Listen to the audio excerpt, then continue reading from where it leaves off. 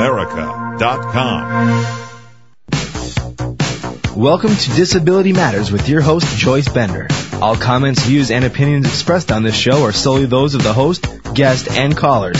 Now the host of Disability Matters, here's Joyce Bender. And welcome to the show to all of you. I love all of my listeners. I have such great listeners. That's why this show is doing so well. And I've got to tell you, you're in for a special treat today, because there are those in life that, you know, they look at a situation and they say, can't do anything about it. Then there are people that look at a situation and say, I've got a great idea and I know how to solve this business issue. And that would be my friend and the friend of all Americans with disabilities, Miss Erin Riehle, who is also Project Search, a New Freedom Initiative award winner. Welcome to the show. It is really a pleasure to have you, Erin. She is the founder and senior director of Project Search, and I would call her a make-it-happen person. Erin Riehle, welcome. Thanks, Joyce. That was a pretty awesome little introduction. I hope I can live up to it. Oh, well, you already have lived up to it, Erin. And you know why? I was so excited to have Erin on the show. I just love people that are the real deal. I do. You know, and she really is the real deal. And I'm going to begin for all of our listeners throughout the world listening to the show. Erin, first, if you could tell them your background first, what Sure. you were doing at Cincinnati Children's Hospital. Sure. What I was doing, Joyce? Yes. Actually, before you started Project Search. Yeah. Well, you know what happened? I'm a nurse by profession, and I was actually the director of the emergency room at Cincinnati Children's Hospital. And you know, it's kind of odd because all I knew really about people with disabilities was what I'd learned in nursing school, which was kind of the patient care focus. But I didn't really have any family members or friends who had disabilities. But about 12 years ago, I had what I kind of refer to as my disability epiphany. And a couple things happened to me, really. Number one, the hospital had this huge diversity push, but I recognized that it really wasn't very inclusive, didn't include disability. And secondly, I had a number of high turnover entry-level positions that I was just constantly filling. And I know, Joyce, you're familiar with SHRM, the Society for Human Resource Management, but they say that the turnover rate in hospitals and support positions is 47%, which meant that I was filling, I know, it's amazing, but I was filling some positions on average twice a year, and just kept hiring the same people. And then the third thing that happened for me was that I was working on my budget for the emergency room one day and had a chance to look at the hospital's entire budget and happened to notice that of our top 20 revenue indicators, 10 were directly related to disability and chronic illness. And for me, what that meant was that, in fact, the hospital makes a very large percentage of our revenue from providing medical care to people with disabilities. But if you could just stop 1 minute, could you give an example to our listeners of what you mean?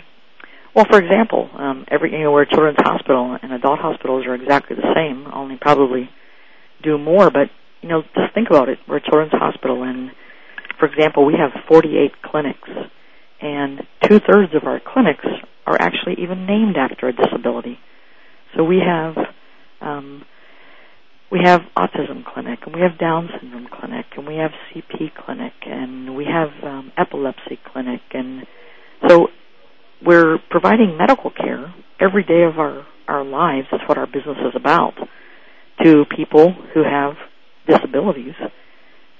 It's a large part of our revenue, and yet, again, we've never put our money where our mouth was and turned back around and also said that we believe they could be productively employed adults. Now, it's my opinion that in adult health care, it's actually even worse because, well, not worse, but I think a larger percentage of their revenue comes from providing medical care to people with disabilities, because you have to include some of the things that come along with aging and cardiovascular accidents or strokes and traumas and head injuries and those things. So, but anyway, so those three things kind of came together for me. And I thought, I don't know anything about this, but what would it hurt? And I reached out to a couple rehab agencies in the community and, quite frankly, kind of said, hey, do you think, a person with a really significant intellectual or physical disability could work in an emergency room? And they kind of laughed and said, well, gosh, we don't know. We've never done it, but we're willing to talk about it. And so that's how we started 12 years ago. And I just want to say why I wanted Erin to first state her actual skill, her trade, her career prior to having this, as she calls it, disability epiphany, is that, she is a nurse. She was in the emergency room. So, when you talk to Erin, it's not that you're talking to, here's this person from vocational rehab, and of course, I'm not meaning anything offensive to them, but I'm meaning if you're another hospital listening to the show, or if you're anyone listening to the show, this is her background. She comes from operations. This is what she does, which I believe even adds so much more to it. And the other thing is that, we all think we can't make a difference.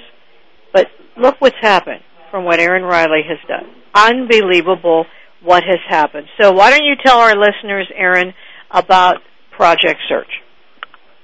Well, we started our program 12 years ago, like I said, and, it's really kind of in amazing. Cincinnati. Yeah, in Cincinnati, Ohio, at Cincinnati Children's. And for the first couple of years, I basically was a business liaison, kind of working with an agency and a school, both of whom serve people with disabilities. And then afterward, it became such a positive program for the hospital on so many levels that they offered me a chance to start my own department and really kind of work with anybody in the country or world, quite frankly, who wanted to do this. But we partnered with a school, a vocational school that also does some adult service programming called Great Oaks. We partnered with Hamilton County MRDD and also with Ohio Rehab Services Commission, or VR. And we sat down and said, how can we work together to use existing funding that's already available to create a sustainable employment and training program for people with significant disabilities. And we started with one employee, and today in our hospital we have 58. We also have a school program every single year. We bring in 12 students with significant disabilities who spend their entire school year in our business learning trades and skills that they can then take out to be competitively employed in the working world. We now, just in even Hamilton County, we manage 8 other educational programs. So you figure 8 times 12. We're impacting 96 students with significant disabilities. And which is fantastic. It's pretty amazing. Plus our placement rate is 82.5% into employment. And we now have similar employment and training programs in 77 locations in the United States. And let me ask you, what is that turnover rate now? It's funny you would ask, and you already know the answer, Joyce, because you're a huge advocate. But I can give you a couple examples where we've taken folks and put them in jobs where the average length of stay was 2.4 years, and we have people who've been there 9 and 10 years. Mm-hmm. So we are really significantly. Now listen to what she's saying. Remember what she said at the beginning about having to fill jobs twice in 1 year? All of this is business. This is all bottom line business. Think what this brings to the bottom line. Because when you have that astronomical turnover, it's training all over again, recruitment all over again. That is a horrific cost to any business. And when you can take it down to what she's done, average 2 years, now 9 years, what a business benefit. Erin, did this initially just really shock all the people there? I think it totally did. There's just so many business benefits, and that we look at now, and that not only is there the benefit of serving or employing the people we're providing medical care to, But there's also the benefit of, and I'm sure you've talked about this, the Gallup poll that came out this past September that said that 88% of Americans favor one employer over another if they employ people with disabilities, and we have certainly seen that. I mean, the truth is, as a hospital, we would like it if every person with a disability came to our hospital to receive medical care. It would be good for us. But in order for us to do that, we have to be equally loyal and also believe that every person we work with can be productively employed. So huge business benefit to us. I think our guiding principle is that if you want to serve the public, then you darn well ought to reflect the public you're serving. And it's simply good business on a number of levels. It really is. And if you're wondering how could that number be so high in that Gallup poll, how could it be possible? I'll tell you why. There's 54 million Americans with disabilities. Now think how many of those people have mothers, fathers, sisters, brothers, spouses, partners, whatever they have. I guarantee you there's a whole nucleus involved. And they know companies that serve people with disabilities.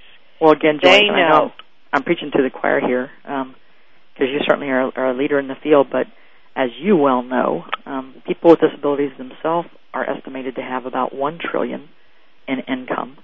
And if you include, the same group you just listed, their significant others, their family members, their neighbors, everybody who cares about them, it turns into over $3 trillion a year. And that is a huge economic investment, and business needs to be fully aware of that and to be working with that population. And I know when you're hearing this, that the first question you must be asking yourself if you're in that choir, is why the heck can we still have this high unemployment rate knowing all of this? I think my answer is I don't know. You know what I think. I think there's an attitudinal barrier and a lack of education. Mm-hmm. But this I do believe. That if you get more people in the workforce and you have more Erin Riehles out there talking, that eventually you'll start knocking down those stones.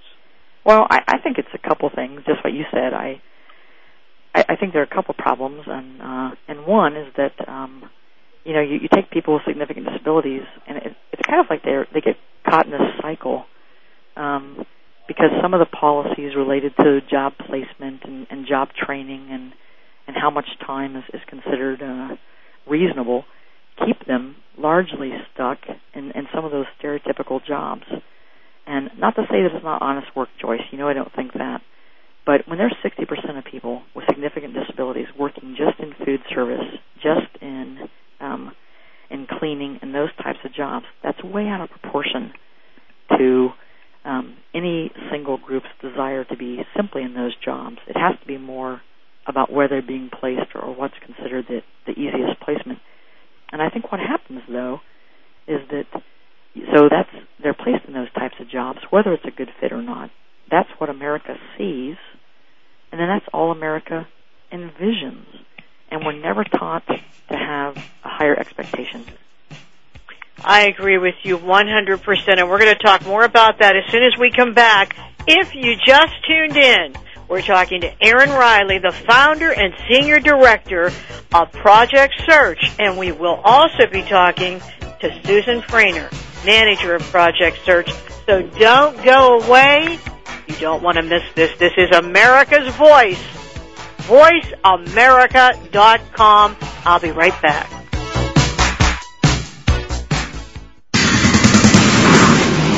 VoiceAmerica.com, your news talk information radio network. Albert Einstein once said, "Nothing happens until something moves." Well, your movement towards realizing a dream, making a long-lasting change to your life, or simply putting a daily smile on your face is just a click away. Tune into Maximizing Life with Scott Chesney and free your mind, open your heart, and ignite action in your life. Host and commander in change, empowerment coach, and international speaker, Scott Chesney shares his insights to making the most out of your daily lives. Scott interviews people who are maximizing their lives, the most recognizable transformationalists and leaders around the world, as well as those hometown heroes that move, touch, and inspire the best in all of us.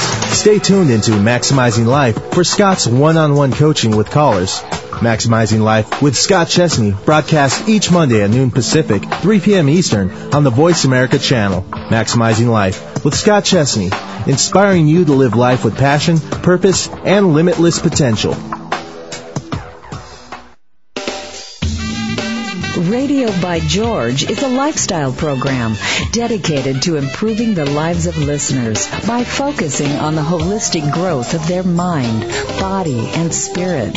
Host Eddie George shares his life experiences as well as the experiences of his guest commentators and experts with the listening audience to focus them toward reaching their personal and professional goals. Tune in every Monday afternoon at 1 p.m. PST, 4 p.m. EST to Radio by George on the Voice America channel and learn more from the life experiences of a man who went from being a somewhat unruly kid in the streets of Philadelphia to a retired professional athlete who has become a role model for not only young people but for businessmen and women globally. Plan to spend your Monday afternoons with Eddie George and his empowering talk radio show, Radio by George. That's every Monday at 1 p.m. PST, right here on the Voice America channel. VoiceAmerica.com. If you have a question or comment, call in toll-free at 1-866-472-5788. Now, please welcome back the host of Disability Matters. Here's Joyce Bender. And welcome back to the show, and I'm talking to my friend and your friend, Erin Riehle, founder and senior director of Project Search. And, you know, right before we went to break, we were talking about something that goes to a question here from a listener in Kansas that I'm going to read to you. And here it is. It is, Erin, do you think there is a day, do you think there is a time that people will believe that someone that has a disability such as Down syndrome will be able to do more than just work as a janitor? What are your feelings about that? Signed, Nancy. You know, I am totally. I believe it's a soon day. I think that we now have 77 programs across the country, most in hospitals, some in banks. We have people with Down syndrome doing incredibly complex work. I speak on it every day of my life. We also we're just in England working with the National Health Service, and we're going to be back in England and Russia in a couple months. I think there's a new day coming, and I really do believe that it's changing. Yeah, and I just want to mention something about that. Here's the way it is. If I go to a fundraiser, and just as Erin said before, please keep in mind, there's good jobs, honest jobs for everyone. But when you go to a fundraiser, if everyone that gets an award, a company, the person with an intellectual disability goes forward and they're all janitors, or they're all working at a grocery store, or they're all, the busboy or bus girl, what this says to the business community, that's all this person can do. And again, believe me, disability or not, there isn't anything wrong with that job, but it would be like going to a woman's conference where you're giving an award to companies and every woman, that was the same job, versus seeing women in business positions or other positions. Tell them for a minute, Erin, what they do get myself in trouble here. In Project Search. Well, I just want to tell you a story, too, and then, again, I probably will get myself in trouble, but I'll... I called the American Association of People with Disabilities because they actually run a program called Disability Mentoring Day, which I believe in strongly. And their whole goal is to invite young adults with disabilities into work sites, into businesses, to mentor or to be with somebody who can be a mentor for the day so they can see different opportunities. And this year, this is just a perfect example because it wasn't mean-spirited. I think it was unintentional, but they sent out just hundreds of cards to businesses and schools and people with disabilities, kind of advertising their Disability Mentoring Day. Now, I must admit they do have posters, and on the posters they show a variety of jobs. But on the card that they sent out, advertising Disability Mentoring Day, in fact, it's a person with Down syndrome working in the kitchen, doing cleaning. And it's that kind of thing that really, whether it's intentional or not, and maybe in this case it was due to a funder. It very well could have been. But it keeps those stereotypes alive. And so then when a business gets that card, if they've not seen the poster, if they've not had a different experience, then what they think is, well, this is Disability Mentoring Day. I'd best open up some jobs in my kitchen or in my cleaning service. Do you know what I mean? Yes, and you know what? I'm going to take a guess what happened because I know AAPD very well and serve on their board. I'm just taking a guess. I didn't see that. But one of their big funders is Darden Restaurants. And I know that is the case, actually. And what they did, Darden Restaurants, on Disability Mentoring Day, they paid for all of across the United States, they paid for people to have lunch. You know, like here in Pittsburgh, the Red Lobster brought in lunch, catered lunch. I'm just taking a guess what that is because I have not seen it. But I know that on their board that they are searching for a person with an intellectual disability to serve on their board. So I'm taking a guess that's what it was. But, Erin, don't get me wrong. Yeah. I told you when I go to these fundraisers, I know what you're talking about in reference to other places. For example, I was at an event and there was not one person that was in like a business-type job that what they were giving awards for. Yeah. Not one. Well, now tell our listeners for a minute what they do when they work for you, Erin.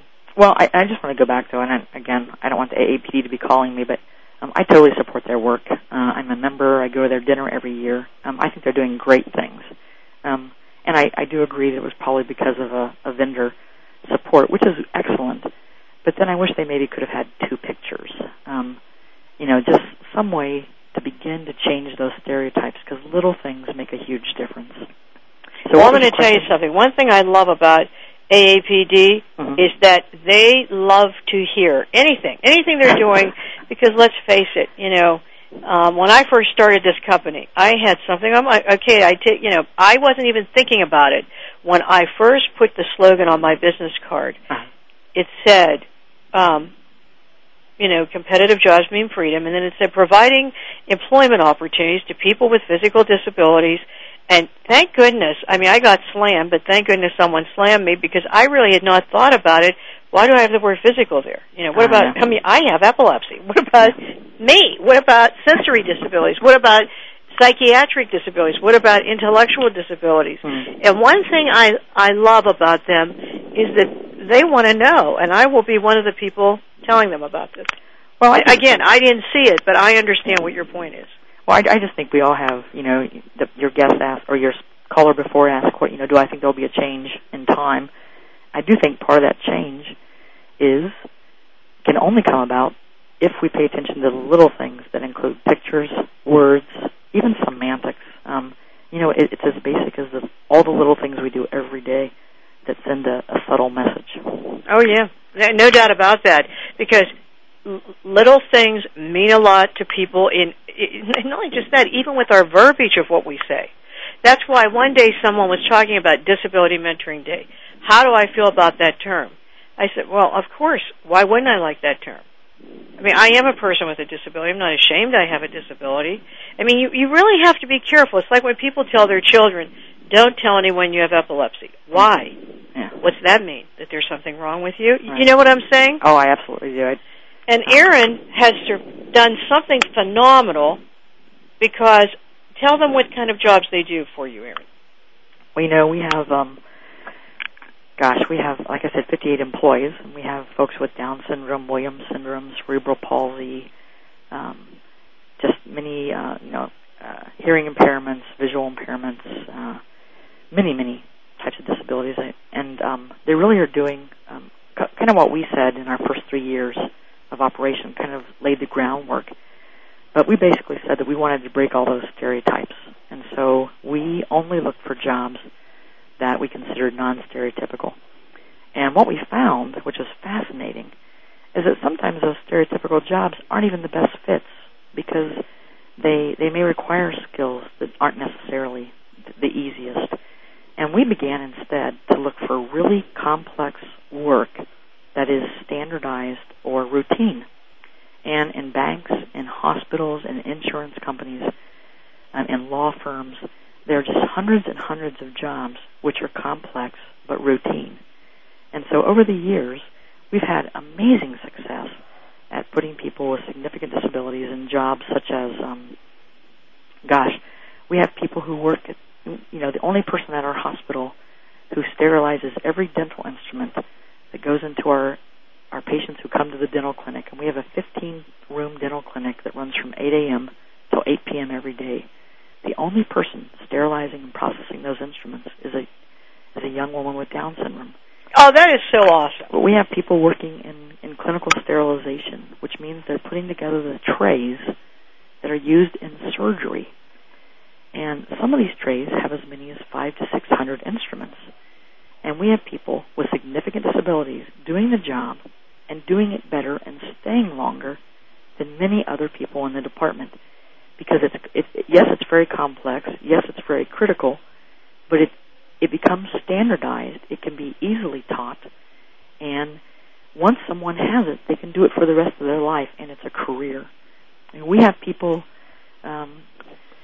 all across the hospital. We have people with significant disabilities who are stocking equipment and supplies, working with materials. We have people who are doing data entry, who are doing patient transports, working as lab technicians. It really is unbelievable. And I would say, we have people come in for tours every month that we offer. And sometimes it's a life-changing experience to see, what's out there and what's possible. Mm-hmm. You know what? I guarantee you, if you would go to people and tell them that, someone with an intellectual disability is doing this work with that you just told me, with those surgical instruments, they would just be astonished. I mean, I think that is so awesome. See, that's what you did, Erin, that's so important, is that you're getting people you thought outside the box. You got outside that paradigm of, busboy, janitor, etc. You got outside that box. Mm-hmm. And look what you've proved through doing this. Well, you know what's interesting about it, though, Joyce, and you really have to be careful. You have to think of many things, but and I do have permission to use their names, but the first young woman we hired in clinical sterilization to put together trays that were used in the operating room also had Down syndrome. And she's worked for us again for 9 years, making a fabulous salary, has full-time benefits, her own tax-sheltered annuity, doing a great job. And every tray she puts together, we're not just talking about throwing instruments in a tray. We're talking about laying them in a precise fashion, in precise levels, exactly as the physician would use them. And it has to be done exactly the same way every time. And then she has to sign her name or make some mark on a piece of paper that then gets sterilized with that tray. So we know every time we open a tray that she's put together, it's checked by the team that's going to use it in the operating room. And the entire time she's worked for us, she has made one mistake, which is less than just about anybody else in the department. And she is so good, in fact, that department came back to us and said, we would like to hire 5 more people with significant disabilities. Oh, I love it. Yeah. Isn't that awesome? That is music to my ears, let me tell you that. And we'll be right back after break with Erin Riehle, who is making a difference with Project Search. This is Joyce Bender, where disability matters, on VoiceAmerica.com. We'll be right back.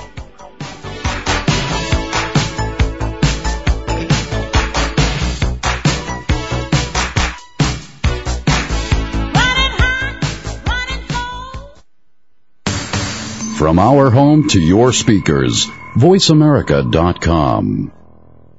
I'm Garcelle Beauvais-Nylon. When I played a DA on NYPD Blue, I got all the facts before trying a case. Yet many don't know the facts about epilepsy. There are 2.5 million Americans with the condition, and 1 in 10 Americans will have a seizure in their lifetime. People with epilepsy want to lead normal lives, but too many of us don't know what epilepsy is or what to do if someone has a seizure. To learn more, visit epilepsyfoundation.org or call 1-800-332-1000. Ever wonder what are the favorite travel destinations of the Hollywood jet set? Where do celebrities like to go when they aren't walking the red carpet? Tune in to Traveris Celebrity Travel Talk with President of Traveris, David Manning, and Lisa O'Hurley, golf aficionado and wife of actor John O'Hurley. On Traveris Celebrity Travel Talk, David and Lisa talk with well-known actors, sports celebrities, and entertainment insiders to find out about their favorite travel destinations and what they recommend. On Traveris Celebrity Travel Talk, David and Lisa also offer up feature vacations each week and last-minute deals for your next getaway.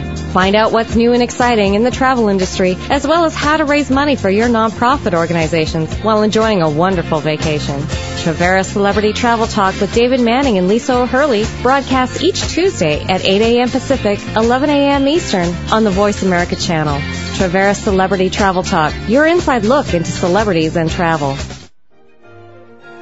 Join Patricia Raskin, host of Positive Living on VoiceAmerica.com, Monday at 2 p.m. Eastern and 11 a.m. Pacific Time. This program brings you practical and inspiring principles for living a more authentic, engaging, and passionate life. Patricia's guests will give you a formula for connecting, giving, forgiving, and miraculous living. So tune in and call in to Positive Living Mondays at 2 p.m. Eastern and 11 a.m. Pacific Time right here on VoiceAmerica.com. VoiceAmerica.com. If you have a question or comment, call in toll-free at 1-866-472-5788. Now, please welcome back the host of Disability Matters. Here's Joyce Bender. And welcome back, and we're talking to Erin Riehle, the founder and senior director of Project Search. And we have a question for you from Linda in Philadelphia. Congratulations, Erin, on what you're doing. You don't know how much it means to me. Hopefully, by the work you're doing, it will make people realize that it is not a bad thing to have a child with Down syndrome. Do you believe that you're changing minds of people in that way? And I assume, by the way, what she's talking about is you're all well aware of all the articles out lately, about eugenics and how, doctors go to people when they're pregnant and say, do you want to really have this child? Mm-hmm. And unfortunately, many times, they do not. Do you feel that you're having an impact in that area? Oh, 100%. In fact, it's really kind of remarkable because, and we hear from families all the time, but the director of our genetics department actually stopped me this past year and said, I've never told you this before, but every time I am counseling a family, doing prenatal counseling, and telling them news that they may or may not want to hear, she said, I tell them that before they leave the hospital, to go down to our main hallway and spend an hour or two there and looking at and watching the invaluable work that our employees' disabilities are doing. So now and even in Seattle, Washington, I heard recently there was a mom and she had a young baby who had Down syndrome, and we have a program at Seattle Children's, and the mom happened to see an employee with Down syndrome, and she went up to him and his supervisor and asked if it would be possible to come back the next day and have lunch with him, just because she wanted to talk to him about what it was like to be productively employed, and she suddenly had hope that she had not had before. So you know what, Joyce, we hear it every day. It is, it's just about changing minds and attitudes. That is tremendous. That is tremendous because I believe that if a lot of people would go and visit you, mm-hmm. and they were in that decision, mm-hmm. I think it would change a lot of minds. Oh, I do too, 100%. I do want to tell your listener that we have a program. We're just starting a program at, did you say Pittsburgh or Philadelphia? Philadelphia. Yeah, we just are starting a program, a Project Search program at Philadelphia Children's.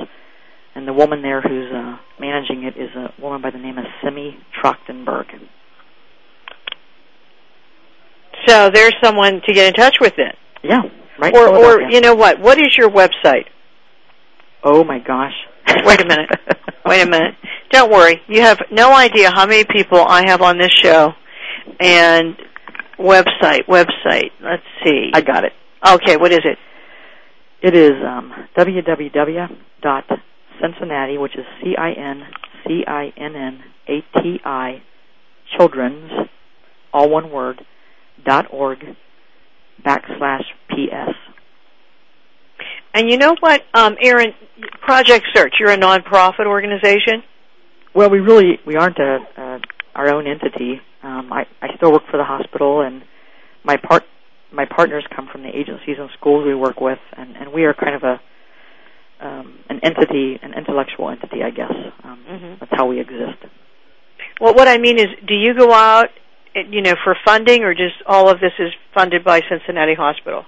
Well, Cincinnati does pay my salary, but we've had to hire a person to kind of do my job at the hospital. So now when I typically work with businesses and agencies and schools across the country, I do have to charge a day rate and my expenses just to allow me to be in those places. But so that's basically how we're funded. We don't have any Mitsubishi MEF has funded some replication and dissemination in the past, which was huge. But we are largely, we focus on replication and dissemination. Yeah, because what I'm wondering is, what if people listening to the show wanted to make a contribution? Well, they certainly could. I feel bad. That certainly wasn't my intention in coming on your show. But, well, no, you know what I'm thinking? I'm thinking, you know what? If more people would hear you speak, if more people would, I'm thinking, wow, what an impact that would have on this whole issue of eugenics. And I bet there are a lot of people that want to get behind that with funding, because I meet these wonderful, wonderful, delightful, effective people who have intellectual disabilities, and I think what a waste it would be if we would have missed having them here. Sure. But if you want more information and you can't reach her immediately, you can always reach me, and I will get the information to Erin, because I think this is just so great what you're doing. And Erin, when you first started Project Search, for anyone listening to the show, what can they expect? What were your major obstacles at the beginning?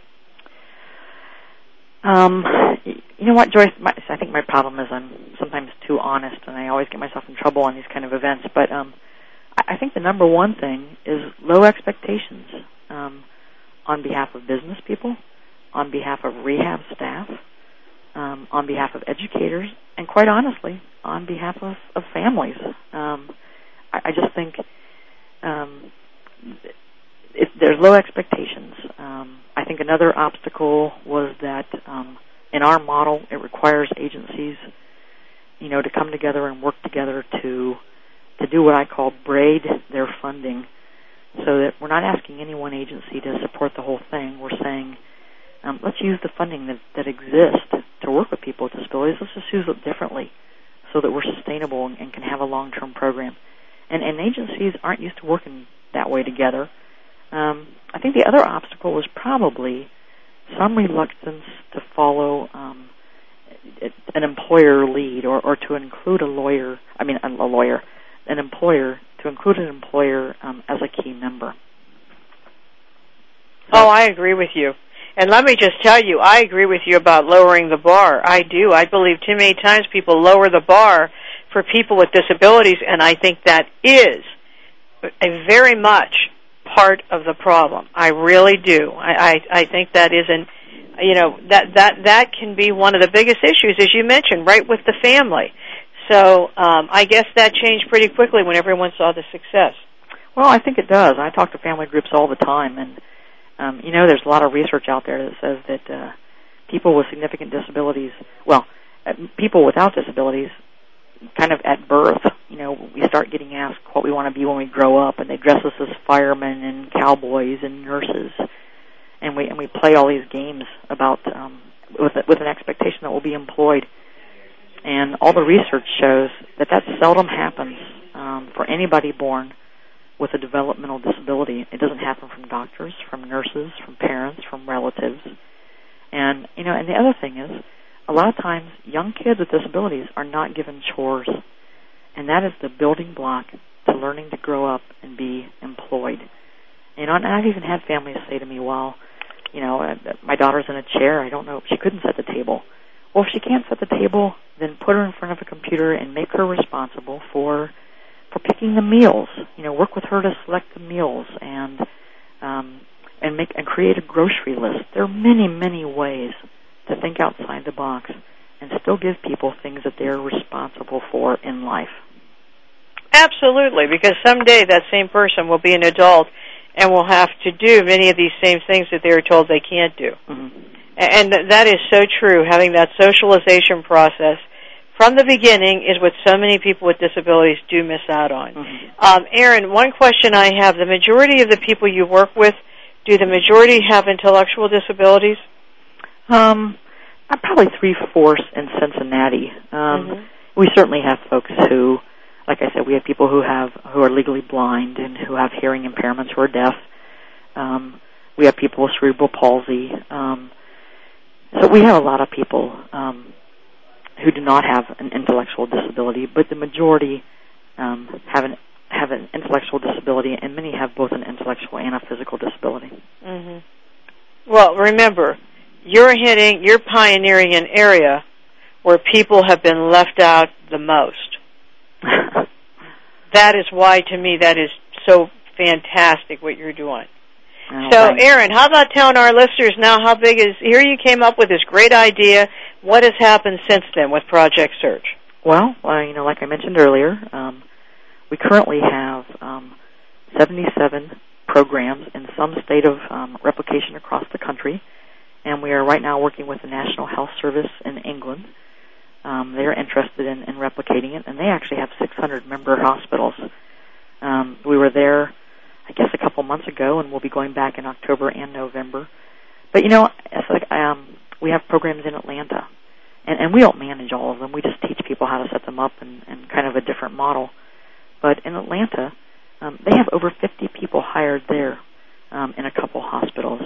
Seattle Children's now has 22 people with significant developmental disabilities employed.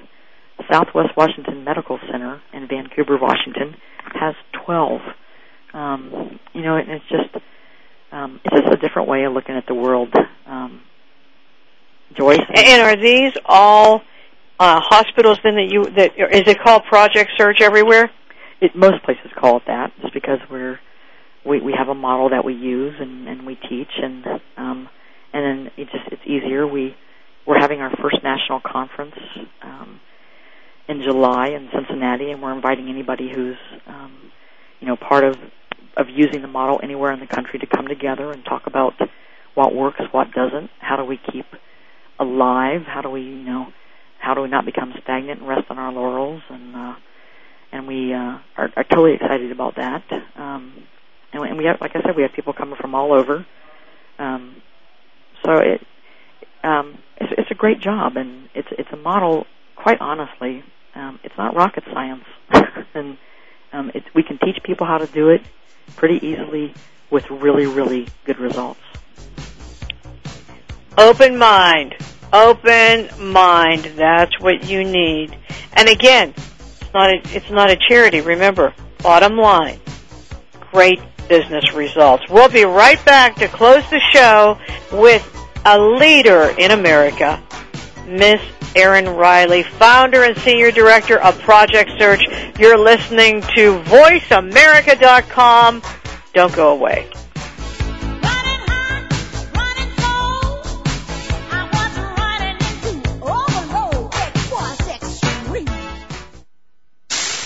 Conversation at a click of a mouse. VoiceAmerica.com. I'm Garcelle Beauvais-Nylon. When I played a DA on NYPD Blue, I got all the facts before trying a case. Yet many don't know the facts about epilepsy. There are 2.5 million Americans with the condition, and 1 in 10 Americans will have a seizure in their lifetime. People with epilepsy want to lead normal lives, but too many of us don't know what epilepsy is or what to do if someone has a seizure. To learn more, visit epilepsyfoundation.org or call 1-800-332-1000. Here's a show for baseball players, coaches, parents, and those who love the game. At least 90% of sports success, including baseball, requires mental strength in order to fully benefit from technical ability. And the higher the competition level, the more critical it becomes to possess mental muscle. Tune in every Tuesday at 4 p.m. Pacific Time to Championship Thinking, hosted by Jim Meyer, and brought to you by the National High School Baseball Coaches Association. Jim, sports psychology coach, trainer, and author of numerous articles and the workbook, Championship Thinking, Building Mental Muscle in Baseball, simplifies the mental game with easy to understand tools and tips. With his weekly guests, Jim draws from successes with professionals, college, high school, and youth teams, coaches, and players. Learn how to remain confident and focused at crunch time, when pressure, tension, and anxiety like to make an uninvited appearance. Tune in and tune up your mental and technical knowledge and skills with Championship Thinking every Tuesday at 4 p.m. Pacific Time, right here on America's Voice, Voice America. VoiceAmerica.com. If you have a question or comment, call in toll-free at 1-866-472-5788. Now, please welcome back the host of Disability Matters. Here's Joyce Bender. And welcome back. We've been talking to Erin Riehle, who is the director and founder of Project Search, but also with Disability Services at Cincinnati Children's Hospital. And Erin is really known nationally and now internationally for the work she's doing in this area of something very near and dear to my heart, and that is employment. Erin, I wanted to make sure, you already have given us a few examples, but I remember when I heard you speak once, and you were telling a story about some woman that was in the hospital, and I don't think she was feeling happy about the fact that she had a child with an intellectual disability. Yeah. You want to tell that story? Well, sure. And again, we had a mom, and she had given birth to a baby with Down syndrome, and had not been expecting the baby to have Down syndrome, and they were air cared into our hospital. And she later wrote a letter to our president and CEO, and she said that here she was, and she was in the, she'd been air cared in because her baby needed surgery, and she's sitting in the room, and she was crying, and the doctors and nurses are kind of coming in saying, well, don't even worry about it. We do this surgery all the time. No, but we're pretty accomplished. And she wrote and said, I wasn't crying because of the surgery. I was crying because I'd just given birth to a baby with Down syndrome, and I wasn't sure what my life was going to be like. And she said that she's sitting there crying, and into her room walks this young woman with Down syndrome who took one look at the baby and said, what a really cute baby, and then proceeded to stock every single supply in the room because she was one of our employees. And the mom wrote a letter and said, it changed my life. It gave me hope, and I knew from that day forward that it would be okay. And again, we just have so many stories, Joyce, like that.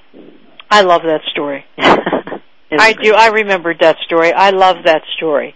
And I love the story, too, about the person you were talking about that, just made that one mistake in all those years with the surgical equipment. I mean, you have so many success stories like that, but I'll tell you one thing I know from working with people with disabilities, that if you're listening to the show and you're in business, let me tell you what, the appreciation, the attitude is phenomenal when you give people who have been left out an opportunity to work, and it will have an impact on other people that you work with. Have you seen that, Erin? Oh, there's no doubt. We see it every day, Joyce. We just had a young woman yesterday. Friday.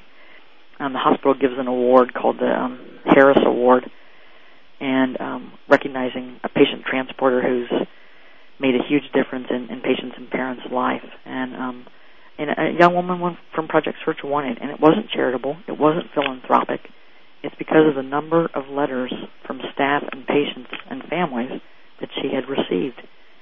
We see it every day. Every day. That is so fantastic. That really is. So, Erin, here you are doing all this work, and of course, I just think about employment of people with disabilities 24/7. My question is, we're not that far away from the 20th anniversary of the Americans with Disabilities Act, and we still have this astronomically high unemployment rate for Americans with significant disabilities. Wait, why do you think that is? Well, again, I mean, really, I think, and I think I probably kind of answered that before, but I think it's really about low expectations. I think it's not. There aren't enough role models that people are familiar with. There aren't people out there. And I think it's changing, but we need to be out there talking and giving examples that are radically different. Everything we do, every step needs to be publicized. We need to be careful about every word we say, every picture we say. What I believe, Joyce, and as a businesswoman, I can't think of any group or any product, and not to turn them into a product, but anything in our society that is marketed more negatively than people with disabilities, and that has to change. I would call it deficit marketing. It's kind of like we go into a business and, the first thing we do is ask for a volunteer job, or we start talking about the fact that we could pay a sub-minimum wage, or that they could work for less, or, that they're going to need all this help. Well, basically what the employer is hearing is, oh my gosh, this person must be really bad if you're telling me all this up front. We go in the door and we say, I've got a person with a disability. Is there any way we could job carve their position? Could we take certain things out of it? And my question is, how does anybody know up front what a person with a disability, or anybody for that matter, can or cannot do? Why are people with disabilities not allowed to both fail and succeed on their own merits? It just doesn't happen for them. And so I think the whole way in which we publicize and market what's going on with people with disabilities must change away from what I would call deficit marketing. Does that make any sense? Oh, yes, because to me that's all about no pity. Oh, absolutely. And I agree with you 100%, because if you go in and you start with please, please, I have this whatever person, what you're saying is, I have this inferior person that won't be able to do the job. I really feel sorry for them. And that is one of the ruinations of success for people with disabilities. I'm just going to have to say amen. That's right. I mean, I just hate that so much, and I agree with you that that is frequently marketed negatively, even sometimes in disability training. It's all about what people can't do because of their disability. Oh, yeah. And I'm thinking, boy, that's going to get people really excited to hire people. They already don't want to hire people with disabilities. Now we're going to tell them what they can't do versus what they can do. That's why you have to focus on the ability, not on the disability. That is how I believe. And that is really what I think you're doing, Erin. That's why I think it's so wonderful what you're doing. So, Erin, tell me, you've done so much, one of which I want to mention before I ask this next question. You are, in Project Search, the recipient of the New Freedom Initiative Award. Was that in 2004? I'm terrible with dates. I think it was. And I'm wondering, how has that impacted your company or helped you? I think it has certainly helped us. It brought us some national attention. It was well publicized. It gave us some validity, to other businesses and hospitals. And you'd asked before, we work certainly with hospitals, but we also now work with a number of banks. We have a huge presence in Fifth Third Bank, and are beginning to work with SunTrust. It really raised our I can't find the word, but people were much more aware of our program. Now what do you do with banks? What do you do for them? Again, Joyce, it is amazing the types of complex jobs that are found in banks that still are typically routine or systematic. We have people doing jobs you would not imagine unless you saw it, because you just can't imagine what's possible. But we have folks who are reconciling accounts. We have folks who are doing, all kind of work with checks and vaults and filing. And I'm not a bank person, so I can't give you the full title, but I just know we work with a lot of banks, and again, Fifth Third would love to give anybody a tour, because it is unbelievable what they have folks doing there with significant developmental disabilities. And where is that again? Our Fifth Third is also in Cincinnati, Ohio. Oh, well, you know what? That is awesome. Because, see, states. once again, it's changing the mindset of how people think. And let me just say, you know, with the labor shortage coming before us, you're going to have to look at new labor pools. Yeah, no doubt. You know, with all the baby boomer retirements. Mm-hmm. So, Erin, my question, you already have received many awards. If you look up Erin's name, Erin, E-R-I-N, Riehle, R-I-E-H-L-E, you'll see when you Google her name, you know, that they've won all these awards and are frequently mentioned and thought very highly of with great credibility. And my question is, what accomplishment are you proudest of so far? You know, that's tough. I would have to say that it's kind of it's development of the project search model, just kind of thinking outside the box and a model that has really allowed me the opportunity to kind of speak across the country about what people with disabilities are really capable of doing, and then to see along with that a major change in employment. Well, you should be proud of that, because it is contagious. You know, it's contagious, and oh my goodness, that makes me so happy. It is really taking off, and you are to be admired. And I just want to say, as a person with a disability, you know, I really appreciate all this work that you're doing. Well, thank you very much, Joyce. You also, I mean, gosh, you're a huge leader in the field, and I'm just honored to be on your show. Well, we're honored to have you. So, Erin, what message would you like to leave with our listeners today? You know, I'd say aim high. You must have high expectations, and it must be a part. It must show in every part, everything that you say and do every day in life, and that's what's going to change jobs for people with disabilities.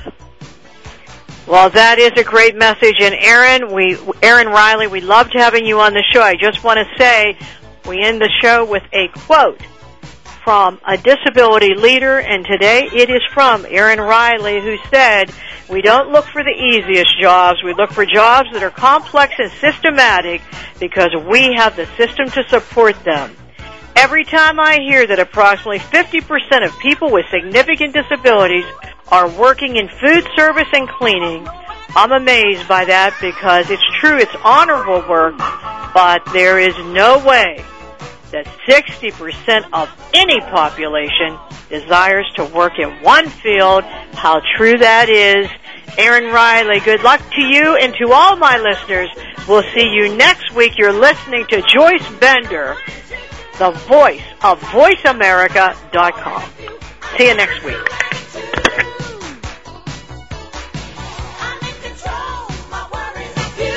Voice America would like to thank you for tuning in. Please join us next Tuesday at 11 a.m. Pacific Time for another installment of Disability Matters, right here on the Internet leader in talk radio, VoiceAmerica.com.